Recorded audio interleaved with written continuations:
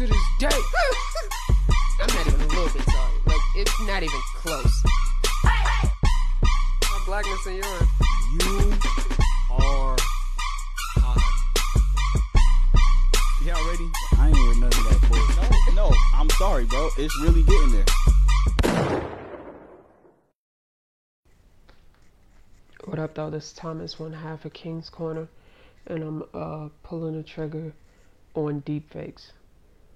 This week, King Kunta came out with the new video, The Heart Part 5, and in it, spoiler alert for those who haven't seen the video, he swaps out different faces, and they're superimposed on his face, and you have people like O.J. Simpson and Kanye,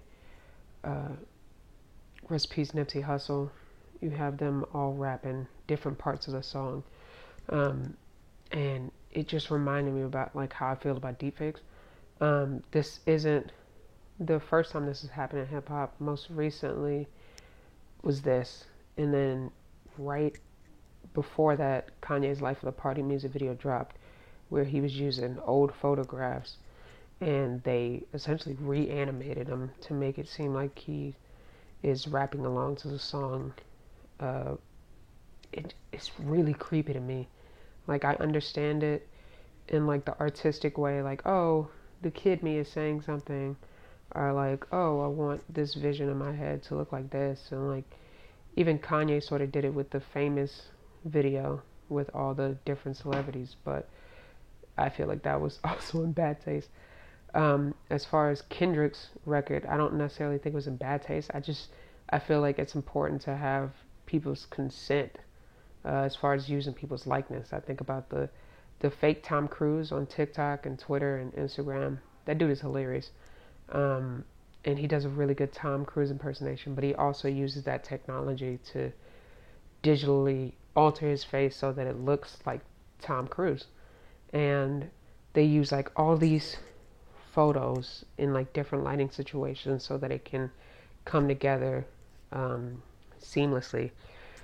Snoop Dogg had a music video where he hired Sam and Nico from Quarter Digital to use the classic MTV interview where it was Tupac and Snoop Dogg, and he wanted Snoop to be like saying the words of his new song, and I just thought that was weird. Like, I get that he knew Tupac, but like, I hope he went through the estate. Like, Afeni's not here no more, and Tupac isn't here either. So like, when using people's likeness, I feel like it's very important to get consent. You know what I'm saying? Like, Joyner Lucas came out with Ye's Not Crazy, the music video, and at first I was like, did he really get Kanye in the video? Because he has people in the background like who look like Kanye with the mask on and the boots and all this other stuff.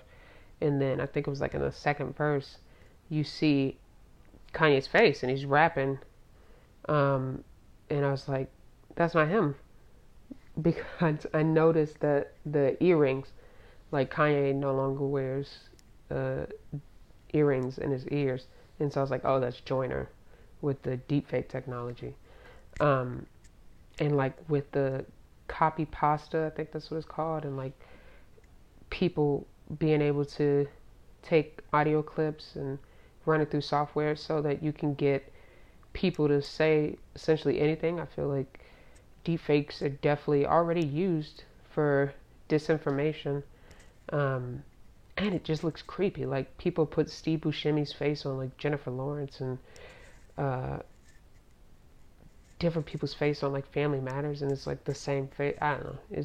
It's creepy to me, but I do feel like artistically, if you get somebody's or like the estate, if you get approval, then I guess it's art. What y'all think?